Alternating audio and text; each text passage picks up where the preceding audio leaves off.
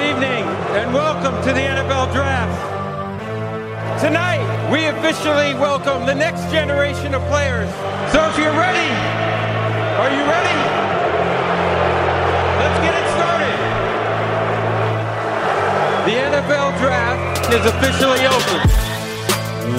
Welcome inside the Locked On NFL Draft Podcast. I am Trevor Sikkema. With me is Benjamin Solak on the final day of offensive line day for our summer scouting series. We at least have 4 more guys that we are talking about that we had on the schedule. I know Ben's got some extra guys that he's going to bring to the table at the end of the podcast, so might get closer to that 6 or 7 number in this episode, giving you guys a little bit of bonus. Ben, before we get it going, how are you, my friend? Lifelong Seattle Kraken fan. I was going to say we got to talk about the Seattle Krakens. No, go ahead. Kraken. So, all right, so a singular. It's like a We Are Groot thing, but it's like We Are Kraken. And like they are the Kraken. That's what the plural of Kraken is. Kraken. All right. That is a Kraken. How many times? Those are Kraken. How many times do you think people are going to say what's Kraken? Right. I saw somebody just like, do like a hypothetical bit of like a post game recap, just using like everything that rhymed with atin. Like the Kraken were acting when they were smacking around Kraken open a cold one. Yeah. So there's a lot of room for that. But I just think mythical creatures to me are the coolest mascots ever. I think it's awesome. So I mean, like I just think it looks great. I think the colors are cool. I think it's really fun that Seattle has a hockey team. I think it would be a fun way to get into hockey, which I'm not into currently. If I started extremely closely following the Seattle Krakens, that's probably what I'm going to do. Look, I said this on Twitter. Playoff hockey is the best postseason in all of sports. I'm not going to lie to you. And also, okay. I would argue that going to a hockey game live is the most fun sport to see live. Is like soccer in the fact that every goal matters a lot. Because you got to think about it this way. Football is the points are extremely important, and the games are normally tight, and that's good. But like in basketball, you score so many times. Like so many baskets are made that sometimes it's just... You don't really care about it nearly as much. Baseball has a much slower pace of play. That's a nice way to say that. Hockey has points at a premium, and yet it's as fast-paced as any sport out there. So everything's moving at high speeds. It's strategy within the blink of an eye. And when you get into the playoffs, more so than other sports... And it's these guys that an 8 seed beat a 1 seed in the NHL great. playoffs. All right. Okay. Thanks for tuning in to the podcast, There's everybody. exactly one playoff series of which I know the result in the entire history of the National Hockey League. And I don't even know who the Lightning lost to. All I know is that they did. Columbus Blue Jackets. Yeah, it's the greatest choke job in sports history, without a doubt. But it's fun outside of that. As long as your team does not commit the greatest choke job in sports history, hockey's a lot of fun. We're not the Locked On Hockey podcast, though. So we should probably get back to the reason why we're here. Look, I don't know if Locke has all the hockey spots filled. If you also want to start the Locked On Krakens podcast, I'm down to do that with you. Stop calling it Krakens. We got 4 offensive linemen that we're talking about today. At least 4 offensive linemen. Daniel Faalele, Jackson Carman, Alaric Jackson, and Creed Humphrey. Ben, where do you want to start today? You want to talk Faalele because we just kind of the elephant in the room situation? Are you saying the elephant in the room because he's as large as an elephant? Yeah, pretty much. All right, so Daniel Faalele from Melbourne, Australia. Melbourne. He got recognized because a University of Hawaii coach was on a recruiting visit to Australia and saw him and was like, "Hey, bud, you ever play football?" And he was like, "Hey, I don't know what that is, and I don't know who you are." And then that Hawaii coach offered him a scholarship on site. It is worth noting. I believe he saw him do like 3 athletic moves, and then he was like, "All right, you want to come to Hawaii? Full ride. You want to have a free education, son?" So then obviously tells his parents about it, looks more into it, ends up going to IMG Academy in Bradenton, Florida, which if you don't know a lot about recruiting, IMG has become this true like hotbed for if you are a damn good recruit, you're probably playing at IMG. That's where he ended up going to get his initial training for the game of football. He said that while he was at IMG, I believe he didn't even play his entire first year when he was there. He was just trying to learn the game, learn the rules, learn how things worked. He said he played a lot of Madden. ends up getting a lot of scholarships to some big schools. Pulling this up here. I know Alabama's one of them. Georgia was one of them. Arkansas was one of them. Auburn was one of them. Ends up picking Minnesota because he said he really liked how PJ Fleck immediately wanted to invest in him, even just beyond football. And as a guy coming from a different country, I would think that would, honestly, that would mean a lot, especially because football hasn't been all he's ever known. It really hasn't. So ends up picking Minnesota.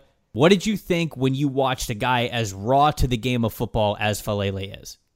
Yeah, so we should start by, okay, so Daniel Faalele is now listed at 6'4" and 400 pounds flat. I don't really care if he is 400 or not. All I know is that if you clear like 375, I'm calling you 400, right? I mean, like, that's just like a rule of nature at this point. Of course. We are not, in my opinion, looking at a Mekhi Becton situation, because what Becton was, even for his size, which Faalele is larger than Becton, we're going to talk about that. Becton's build, the way his mass was constructed, is what was so shocking about him and his profile, right? Like, Becton came into the combine at what? 365, like 6'7", 365. And as every draft analyst said this, he doesn't look like he's carrying 365 because he's got like taper to him, right? He's got like a build to him. You can, like, he's holding mass in his thighs and he's in just his a shoulders. large human being. Right. He doesn't like have like a big gut or anything like that. So Faalele, 6'8", 400, obviously bigger than Becton, but also the build is completely different from Becton. Faalele is just humongous, right? He is extremely girthy, has a ton of mass to him. Faalele would likely benefit from losing weight. This is just simple. Faalele would likely benefit from losing weight when he goes to the NFL. I mean, if he's going to be Trent Brown, Brown is what? 6'8", 340, 350, right? Yeah, I want to say like he's between 340 and 350, I feel like. He's 6'8", 359, according to Wikipedia. Oh, wow, so, okay. Yeah, so we're looking at a guy who likely has to drop some weight. That said, very easy to see that not only physically, size-wise, length-wise, reach-wise, strength-wise, is he what he needs to be athletically, but he also is mobility-wise. Like, he's 400, so he's not springy, he's not getting out there, whatever. But for what a 400-pound man wearing shoulder pads is, he can move. He clearly has movement ability. Well, Fleck talked about the fact that, like, they went to play him as a true freshman. They said they weren't going to, but they did because there was no denying the fact that he was just good enough as an athlete to cause problems. Like, obviously the size being the primary thing, obviously the length and the strength being the primary thing, but he also had enough quickness, enough burst, enough reach to him that defensive ends, weren't going to go through him and they weren't going to go around him. And that's pretty much what you want out of your offensive tackle. Right. So they put him out there. So athletically, he's clearly what he needs to be in the NFL, and I think he can lose mass and become an even brisker mover. Now, at 6'8", 6'9", with the amount of mass that he has, I can't tell you where he is from a flexibility perspective. And, like, I don't know how much that's going to matter. He's never really going to be getting his pads underneath the guy. Like, that's just kind of not going to be in his future. But you can even see when he's fighting a pressure rush, he's just leaning on the guy, and it's as if his hips aren't activated, right? He's just a board. He's just a 400-pound board. Yeah. So you rarely see him get his upper half wrenched back, and he has to bury his feet, and he has to work flexibility through the knees into the hip flexors. Like, that's just not something that's on his film. I don't know if I care. I don't know if it matters. I just know that I'm not sure about it, right? So athletically, just he challenges how you evaluate offensive tackles overall. Football IQ is bad. He's known about the game for 4 years. Right. What do you expect? Right. Chauncey Golston is an edge for Iowa, is a good player. Had like 3 PBUs at the line of scrimmage in that game. And the reason was because Faalele didn't understand when Golston was just sitting waiting to kill an RPO. Right? Faalele didn't recognize when Golston was just keeping himself outside the edge of rushes, knows an RPO is coming his direction because that entire offense is RPOs. You can tell by alignment, oh, there's Tyler Johnson in the slot. That's where it's going to go. Golston would just sit, wait, jump. And Faalele doesn't know how to bury him, doesn't know how to get control of him. So there's football IQ stuff there. Faalele they'll hit that outside zone, and Faalele will be down blocked, and he'll go to climb to the second level and just have no idea where his aiming points are, right? Just every time he does it, it's different. He's just hoping that there's a dude up there when he climbs. You know what I mean? So there's a lot of basic stuff that guys who have played the position for a long time are going to have ingrained in them. That's not like when Faalele is challenged by explosive rushers, which give him the biggest issue right now, guys who get to his outside shoulder, you can tell his movement is very segmented, right? So he's like, oh, shoot, that guy's out there. Lunge with my hands. Oh, wait, I should catch my feet up. Catch my feet up. Oh, he's coming back inside. Reset my hands. Yeah. Right? It's very robotic. Even when he gets into his pass sets. Yeah. Kick, step, kick, step, kick, step, right? He's going through the linear choices. That's all very okay. It's all very fine. It is a very reasonable expectation for a player who is as new to the position, to the game as Faalele is. The nicest thing is that he's clearly natural with his hands. He's got great grip. He's got good location. Sometimes with these taller tackles, it can be tough to locate your hands well. He knows how to carry his hands low and carry his hands high. He can divorce his hand usage. I think he's a good natural blocker. He knows how to get his hands on guys, where his points are, where the joints are. He knows how to uproot dudes. He's got torsion strength to him, and so he can get guys out of gaps if runners are coming behind him. So there's some good natural ability there in the upper half. Lower half needs work, in my opinion. Very, very exciting guy. Going to be early drafted. Doesn't matter. He could come out tomorrow. No new film. Going to be early drafted because he's 6'8", 400. What does early drafted mean? Top 50. You think that he'd be a top 50 pick right now? Yes, absolutely. He's 6'8", 400. I have no. I'm not going to lie. I have no idea what to do with him because blame a tackle.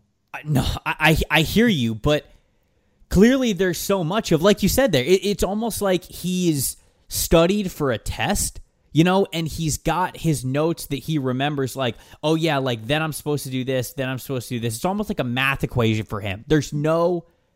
I don't feel like there's any flow to how he plays. You say that he's naturally athletic, and I would agree. I think that that's the reason why everybody has taken the chance on him immediately. I mean, I guess to your defense, the Hawaii coach was like, look, man, I'll give you a full ride to our university and our football program after I see you move like 4 times. Maybe he was even just on the basketball court. So I know that there's allurement there, but I guess I don't understand what exactly goes into teaching that part of offensive line play to know how much I'm going to draft, or like how high I'm going to draft him, because I think there's plenty of things to like. And you brought up Mekhi Becton. There's a reason why we marvel at the guy, and I think it's because of how incredible of an athlete he was at just the sheer size that he is.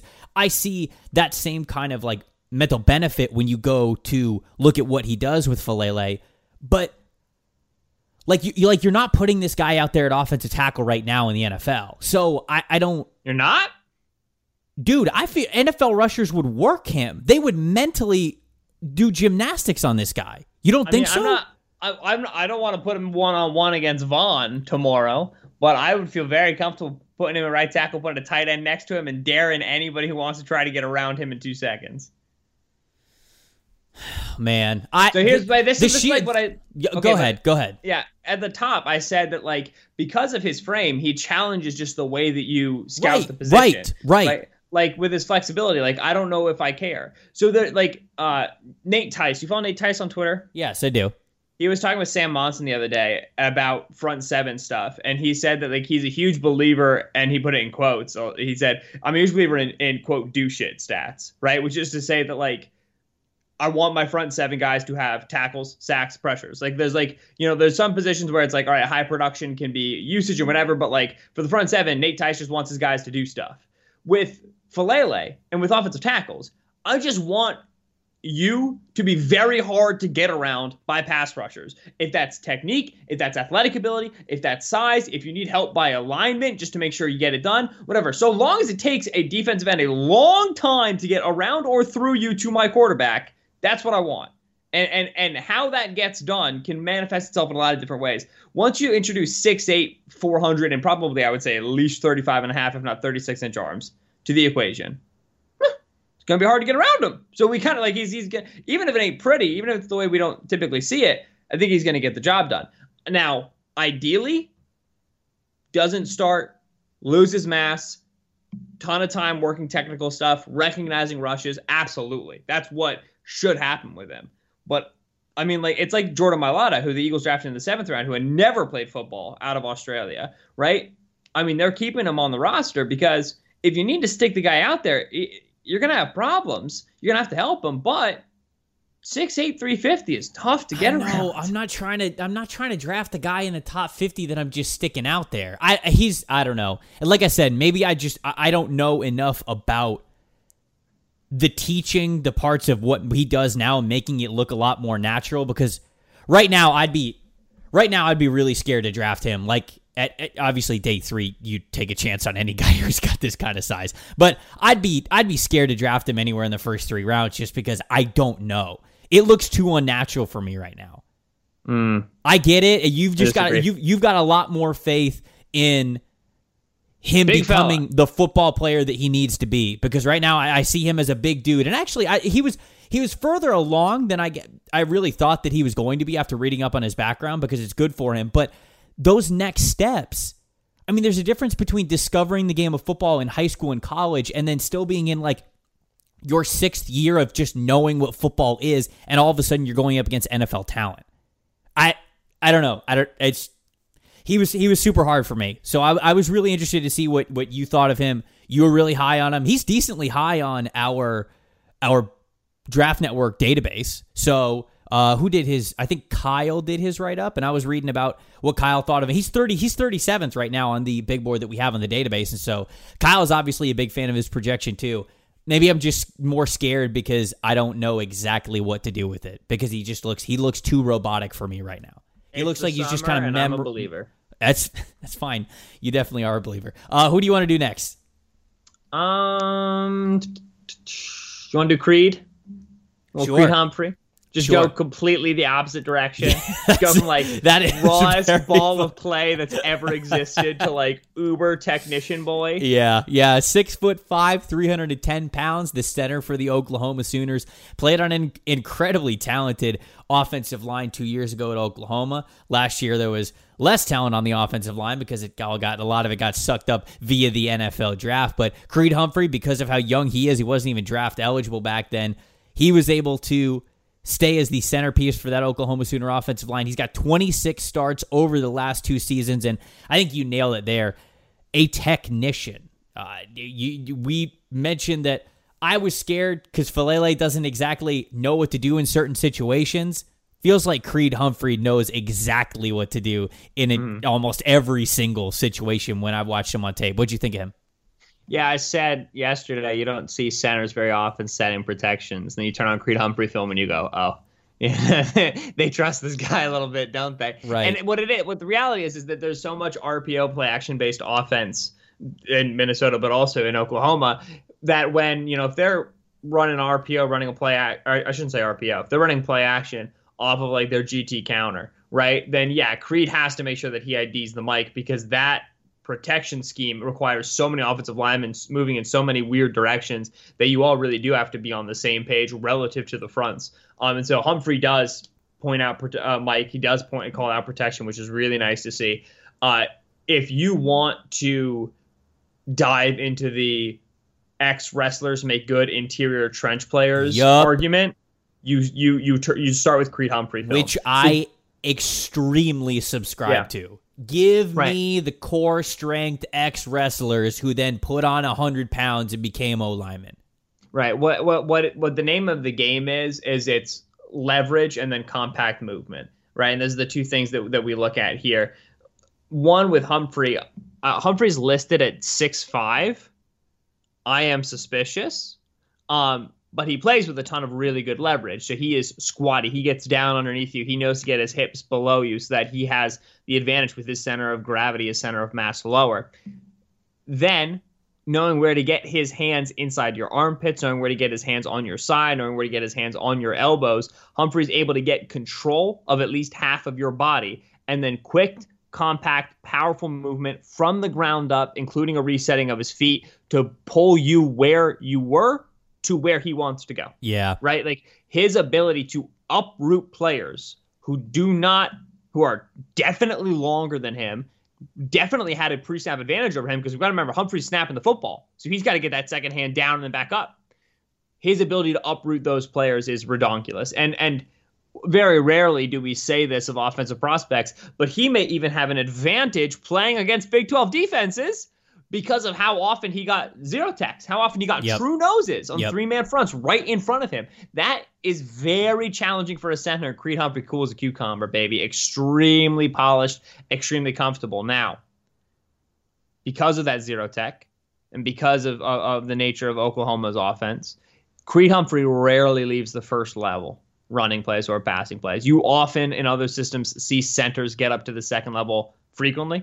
You do not see that with Creed because Creed's very frequently covered at the snap. And even if he's not, he's often down blocking down to like a 4-eye down to a 3. When he climbs, he's not super comfortable. He's not a leggy dude. He is not he's decently explosive. I just don't think he's really comfortable on the hoof. I just don't think he's very good at deceleration, good at adjusting his angles. He's just not very comfortable there right now. So if you're looking to put Creed Humphrey in a wide zone team on year one, I think you're going to be a little disappointed with his early play in the second level. He's not super comfortable there. The big issue, however, is length. He's not long. Well, and again, if you want to talk about wrestlers, this is very often where we get is these guys.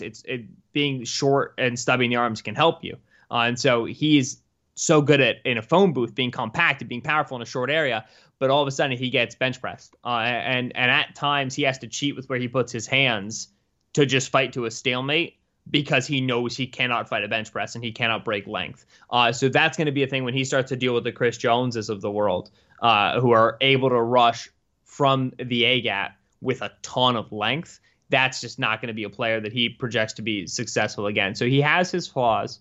I think that he's clearly been a potential round one interior offensive lineman for a year now, almost 2 seasons now.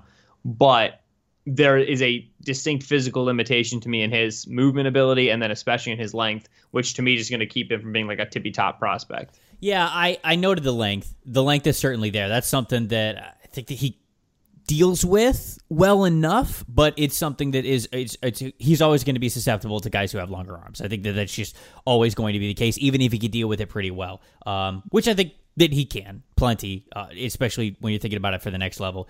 He is so smart, though.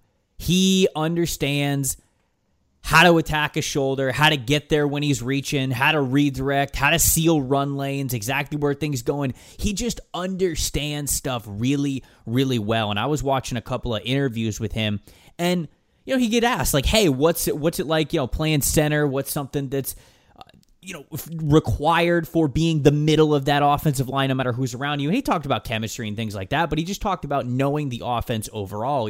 I was watching an interview with him and Holly Rowe and Maria Taylor where they said, what's the trait that you love? And he's like, you have to know the offense like the back of your hand. Like, you got to know what you're, not just the 2 dudes next to you, right? You've got to know the tendencies of the offense tackles. You've got to know what your running back is normally like, when he likes to cut, how wide he likes to go, like things like that. You just have to master and know the rest of your surroundings so well, and I think Creed does. I actually thought he was decently smooth when he was getting to the next level. He didn't do it a ton, but I felt like when you saw him on the run, I didn't note that as much as a limitation as you did. Maybe not as confident when he's playing in that phone booth, but when I was watching his film, I did not note that as like a serious weakness of his. I actually thought that he was pretty comfortable getting out from where he was in that traditional center spot. He's super strong. I think he's got a really nice lower half. He knows his base and his center of gravity really well. I think that comes from that wrestling background. I think he's got good hand placement. He knows where to put it. He can latch onto guys pretty well. And then, of course, just the body control overall was my last note here that I really loved, whether it's him shuffling left or right or trying to mirror a guy who's going on a stun or having an inside move or a guy looping around that's coming in through center. I think that his eyes are always looking around, and he continually, no matter what, can take contact or take like a speed to power that a guy's trying to prove on him, and he could just slowly anchor and get to a point where he's not getting pushed back any further. And I think that you talked about the leverage of him. I'm with you. I don't think that the 6'5" is quite accurate. I feel like he's right. I feel like he's like a shade under 6'4" for as well as he. Well as he has leverage, but he's a boxy young man, and so he may look shorter because he's so maybe big. I didn't believe that 6'5". I mean, because he's listening 6'5", 330, which is biggin. And so if that's true and he's carrying that at center, wow. You know, I mean, that's impressive. Alaric Jackson, let's touch on him from Iowa. He was the guy on the opposite side of the line of scrimmage than what Tristan Wirfs was playing. Wirfs was the right tackle. Jackson was the left tackle. Jackson could have come out last year, didn't. Was it the right decision? Yeah, but I mean, so that's a tricky question because I don't think Jackson's a super highly ranked prospect last year, but I also don't think anything he does this year is going to really change that because I think that the biggest issues with Alaric Jackson are that he's stiff, and you don't become not stiff a year later. You know what I mean? He does a lot of goat yoga. What's goat yoga? It's like where you like go to a farm and you do yoga, but it's like in a fenced in area, and there's just a bunch of goats around you. Do the goats help? I would think that most of the time they don't help, but like sometimes if you might be like in a certain position where your back is flat, maybe a goat will like jump on you. Oh, wow. Okay, I'd be willing to try that then, just so I can get a goat jump. Okay, so now that you know about goat yoga, do you take back you saying that he can't get any better and more flexible? I mean, so, like, I think him returning this year... That's what I thought, Ben. certainly gives him an opportunity to show a physical profile that's different. I'm not sure how much I buy that it's going to happen. But, yeah, you watch Alaric, powerful dude.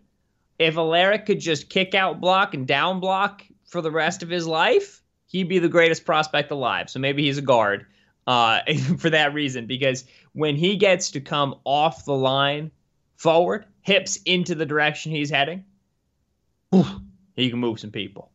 6'6", 320, got power in those hands, can really shock at the initial point of contact, and then grip, sustain, maintain, and control is all there as well. Couple plays, Wisconsin to Minnesota in the running game where he just took like a stand-up outside linebacker on whom he had about 70, 80 pounds. And, I mean, just carried the guy 10 yards down the field. Poor fella. Just can't do anything about it. Just look bad on film. Like yeah. That's about once Alaric got his mitts in you, I mean, game was over. And now he's just going to make you look stupid This is next Wisconsin, week. Right? There was Wisconsin plays. There was a Minnesota play as well. Okay. Wisconsin, he took 41. 41 had the worst day of his life. Ride and a half. Yeah. Ash just don't show up for film on Dude, Monday. I was watching the Wisconsin. I think Wisconsin was the first game that I watched of him. And I when the things that he was doing at 41, I was like, all right, I'm drafting Alaric Jackson in the first round. What of it? Right, yeah. And it's funny that's just because, like how it was. You see the sideline getting lit, and you're like, the sideline's getting disproportionately lit for a 12-yard run. And then you realize it's Iowa. Sideline's not getting lit because of the ball carrier. Sideline's getting lit because Alaric Jackson murdered a kid. Yeah. Right? Like that's what Iowa cares about. Now, we can stay at Wisconsin if you want. Zach Bond showed you everything you needed to see about Alaric Jackson as a pass protector. First rep of Zach Bond. It's the first line I have here on my Alaric Jackson notes. He sees Bond stand up 7-tech outside of him and just false steps the heck out of his stance. He's trying so hard to fly back as quickly as he can because he knows that Bond's going to win a race into the corner every single day of the week. So, firstly, he regularly false steps in his pass sets, which we haven't really talked about that. We've been watching a lot of good tackles. It's not an issue you see among top prospects, and it's an issue you have with Alaric Jackson, where that outside foot comes up instead of going back at the snap, because he's not appropriately balancing his weight in his 2-point stance, and because he's trying to simply backpedal to his spot because he thinks he can get there faster versus doing it in his kick step, whether it's a vertical or 45. So you have feet problems in his pass sets, and then, like I said, I think you have hip stiffness. So even when he gets back there, he's upright, he's presenting a large target. He does not like to sink his hips in his stance. And so Bond was able to come at him speed to power and give him some significant issues getting inside of his chest and immediately creating displacement power back into the lap of Nate Stanley. And that's just going to be the profile for getting after Alaric if he stays on the outside. Threaten him to the outside, force him to open the door, and then either go through him or go around him, whichever one is easier. If he gets a punch on you, then he's fine, but he has to play at extension and try to catch you because he's not tethered to the ground. He's not building a strong base. You need to activate those knees, activate those hips, and have your feet in the turf in order to deliver a punch. And he can't punch because he's upright, he's floating above the ground, and he's backpedaling, right? So even he negates his own strength as a pass protector because of the way that he panics in the lower half. So to me right now, I have a player who I do not like in pass protection at tackle and who I do like coming off the ball and moving guys. So to me, like I said of Alex Leatherwood a little bit, this might be a guard. Walker Little, this might be a guard because of the issues that I've got on the outside, on the corner with him in pass protection. Yeah, all the issues that I had for him had to do with forming that edge of the pocket. I think it was it against Josh Uche? I can't remember, in the Michigan game where he's dropping vertically and within 2 shuffles, he realizes, oh God, I'm getting beat to the edge. And he does that thing where his feet just like cross, like he crosses his feet as if to gain more ground because he wasn't going to get there naturally because he's just not fast enough when he's shuffling around the pocket. And that was kind of the encompassing thing of like, hey, here's where he's really limited. When he squares you up, and I think that he does a pretty good job of squaring guys up. Iowa had him out in open space, or at least to the second level, a handful of times now that I'm remembering it. And if he got a dude squared up, I felt like he could really drive him. He could really move these guys. And to me, if that's your biggest strength and you really struggle with moving back and getting vertical and dealing with guys around the edge, that gives me the projection to guard. That makes me think that, hey, you could play this position better than you play tackle because it allows you to play to your strengths more. That's what, when I look at Alaric Jackson, I actually see a guy that I'd be pretty happy with at guard because I didn't hate him as a prospect. I just saw a ceiling that was relatively low as a pass protector because it felt like he couldn't deal with a lot of the guys who were fast in college football. It's only going to get worse in the NFL. So I'm with you there. I saw the same things. I liked the potential guard transition because I really do think that, shoot, if he gets you in between the shoulders, he's going to be a mauler. Like, he could move you. I don't think a lot of people are moving him. I think that he's a big dude. So I'd be very interested to see what he's like at guard. He's not going to get that look at Iowa this season, so we're not really going to see it. That's going to remain a projection, but that's what I thought of him too. Yeah, and it's funny because what you brought up with Uche, right? Like, Josh Uche did Iowa bad for multiple seasons, and it's because they just, when you have your tackles in a 3-point stance and you have a rusher like Uche up against them, that Uche is just eating, right? That's his play. Like, he's going to be at an advantage before the snap. So Alaric does suffer a little bit from where he ended up, but at the same time, he probably wouldn't have developed so nicely as a run blocker if he didn't end up in Iowa. And so there's 2 sides to that coin a little bit. I wish he was more comfortable in a 2-point stance because that's what he's going to be asked to do in the NFL, you know? This is true. Josh Carman from Clemson, last guy. Jackson Carman? Jackson Carman. Wow. Of course, is what I said the first time. Ben, get your ears fixed. Clemson Tigers left tackle. Former 5-star. He was a reserve player until 2019, and then he started 15 games at left tackle. Ben, when I saw Jackson, the dude is a mauler. He can move some people now, and this was a fun watch. What do they have him listed at? 6'5", 345. He's a big man. Young man. He can really move some people on the line of scrimmage. Yeah, if you want Jackson Carman to be a round 1 prospect, that's no issue. Just watch every game but the Ohio State game, and you're there. He handled ACC rushers, Kendall Coleman, Allen Robinson, no problem. I made sure to, after I watched the 3 games, I watched 3 other ACC games, and then I was like, you know what? I've got to find this Ohio State film. I've got to plug this on. So I'm with you. I was very impressed with him till the Ohio State game. Yeah, and it's just, when you watch Carman, you say, all right, so much good stuff there. That's really nice to see. What are his worst reps? You're like, all right, in pass protection, he really wants to land that punch, so he goes lunging for it. But that's okay. That's no problem. He's got great length, and he's got enough balance where he can recover. So we're fine. I felt like he attacked defenders at that like reach point, like fully extended arms, quite often. I really like that about extension. Him. Yeah, the second you spiral into range, he's shooting. Which we can talk about. To me, that's always been more of a stylistic thing. Like, I don't really knock prospects for that. Some guys want to play there. If you're 6'2", 295, 33.5-inch arms, and you're playing at extension, I'm worried because I think that you just don't have enough size.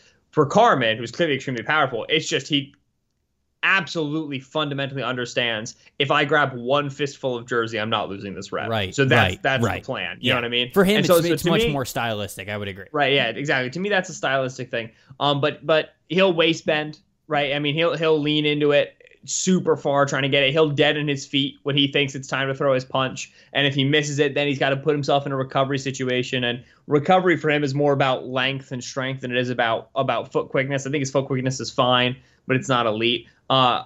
He's not tremendously flexible. So again, like when he's in recovery at times, he can really be pushed back into the peak of the pocket, but you see him re-anchor. So it's okay. It's just, all right, he likes to play with his weight over his toes. He likes to play super aggressive. It's fine. But then you watch a rusher like Chase Young, who, number one, can physically outclass Carman when he's in recovery, but secondly, and more importantly, has the technique and the intelligence to understand how to attack Carman's aggressiveness. And I mean, he waxed him for 4 quarters. Well, I feel like I feel like Chase knew going into that game exactly what we said, that Jackson loves to reach and he loves to get you at full extension. And I felt like every time I saw Chase Young beat Carman badly, it's because Carman went to stretch out that arm and Chase Young went nope and just swiped it away immediately. Well, that's what I'm saying is, like, once you introduce a player like Young, who, like I said, like athletically he can win a recovery, but also like what we know of Young's technical improvement from 2018 to 2019 was that he got so much better at beating tackles the right way, beating tackles how they were weak. He has such a wide toolbox that with Carman, I kept watching that film being like, all right, we're going to get to the plays where Carman has figured out what's going on and he can settle back in. And we just never, ever got there. It was not a half of domination. It was not, on third downs. It was every play. Yeah. Every one-on-one opportunity. Eventually Clemson just stopped giving them to him. And that's where you start to ask the question of, okay, is this guy just used to being bigger, stronger, longer, quicker than everybody else? Yeah. And when he's challenged technique-wise, he doesn't necessarily know the response, because that is a very real thing with offensive tackles, right? And like when you start talking about these big, long offensive tackles who are like super big recruits and just we're so used to physically outclassing people, and then they come to the NFL and they start to realize that the caliber of competition is different. Yeah. You know what I mean? Like, that's not an unfamiliar mold, Greg Robinson, DJ Humphries, to what we've seen bust early in the league. And so you've got to be able to adjust. Yeah. Well, you just have to understand how rushers are going to come at you and what you got to do to deal with that, yeah, right? Right. You've got to be able to be more than. I mean, this goes along with everything in scouting, but I just don't think it gets talked about a lot with offensive line play. You can't be a one-trick pony, like we're saying, and I think that you're laying out a perfect example here with Carman, where, hey, here's how I have beaten everyone in the ACC. This is my style of play. This works. But when somebody exposes it one way or the other, you cannot then become useless. Like, everybody has their strengths and weaknesses, guys that they are more prone to dominate or more prone to lose to on a rep-by-rep basis. But you can't just become, like, totally useless. You can't then all right, well, you can't adjust whatsoever, so we're just going to expect pressure from the left side of the line of scrimmage no matter what. That's the difference of what makes a first-round prospect as opposed to, like, somebody else, if you ask me. You just cannot become a liability outside of what would be your wheelhouse. You've got to have a lower floor even when you're going after your weaknesses. Right. Now, there's 2 important things to note here. Number one, I immediately went to find 2019 Clemson versus Duke, because Duke's got good edge rushers, and you didn't catch them.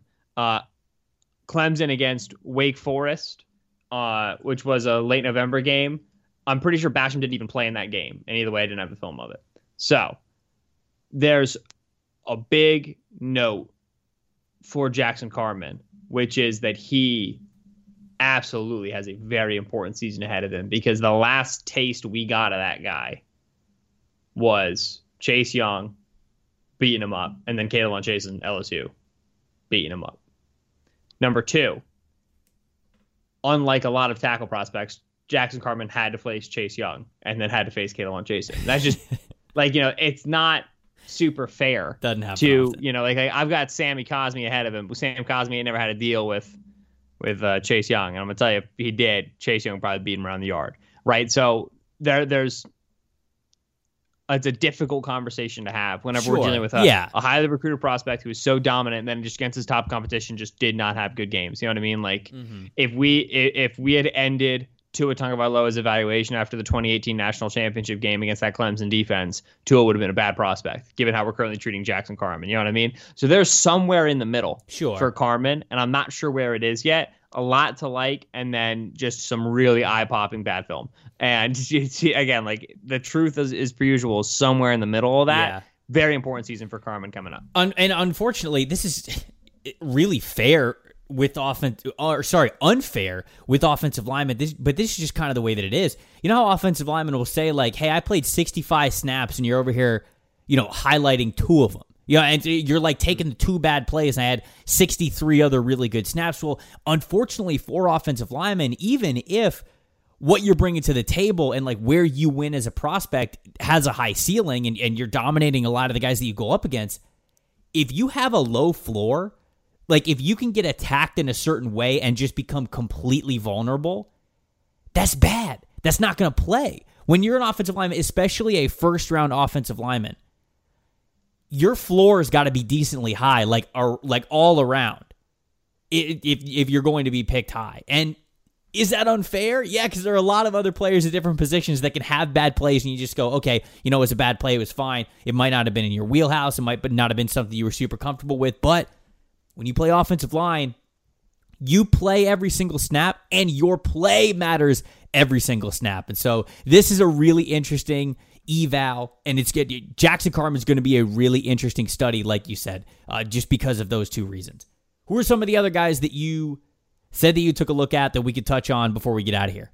Yeah, so real quick, there are 3 small schoolers who I watched at some point during this whole process.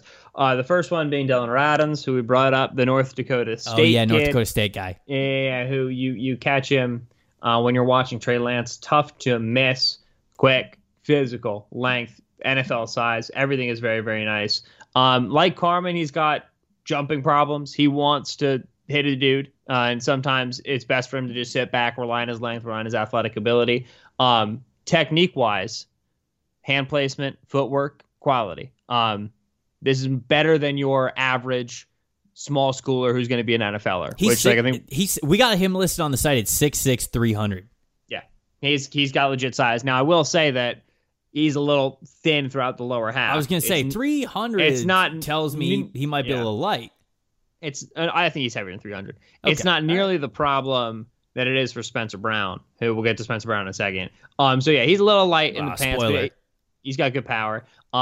Technique-wise, he's solid. So this is to say, like, he's not like this would be a day 3 pick out of North Dakota State, and that'd be fun. Nah, he's an early round draft pick. He could have come out last year and been a day 2 guy. I think he's going to be a day 2 guy this year for sure. Spencer Brown, who I alluded to, is the offensive tackle out of Northern Iowa. He is like 6'9", 315. Extremely thin lower half. Looks like a tight end. Absolutely needs to reimagine how the weight is distributed there a little bit. He reminds me of Colton Miller, little Ezra Cleveland sort of builds, right? Where it's just like, yeah, you're a great athlete, but also like you're a toothpick. Like you gotta, you have to have more functional power here. Big time waist bender when he's dealing with speed rushes. He's got to learn how to settle his feet into his pass sets. But with that said, loves to finish, loves to hit, extremely good on the hoof, right? Very good mover. And they try to get him outside. They try to run behind him on screen stuff. They try to get him to climb to the second level because of that. He's a great athlete. And again, some of that has to do with his build. Yeah. But Brown's an NFLer. And then the last one is Wisconsin Whitewater. His name is Quinn, and I'm not sure how to pronounce his last name. I think it's Minards. Hold on. Quinn, all right. Miners. Wisconsin.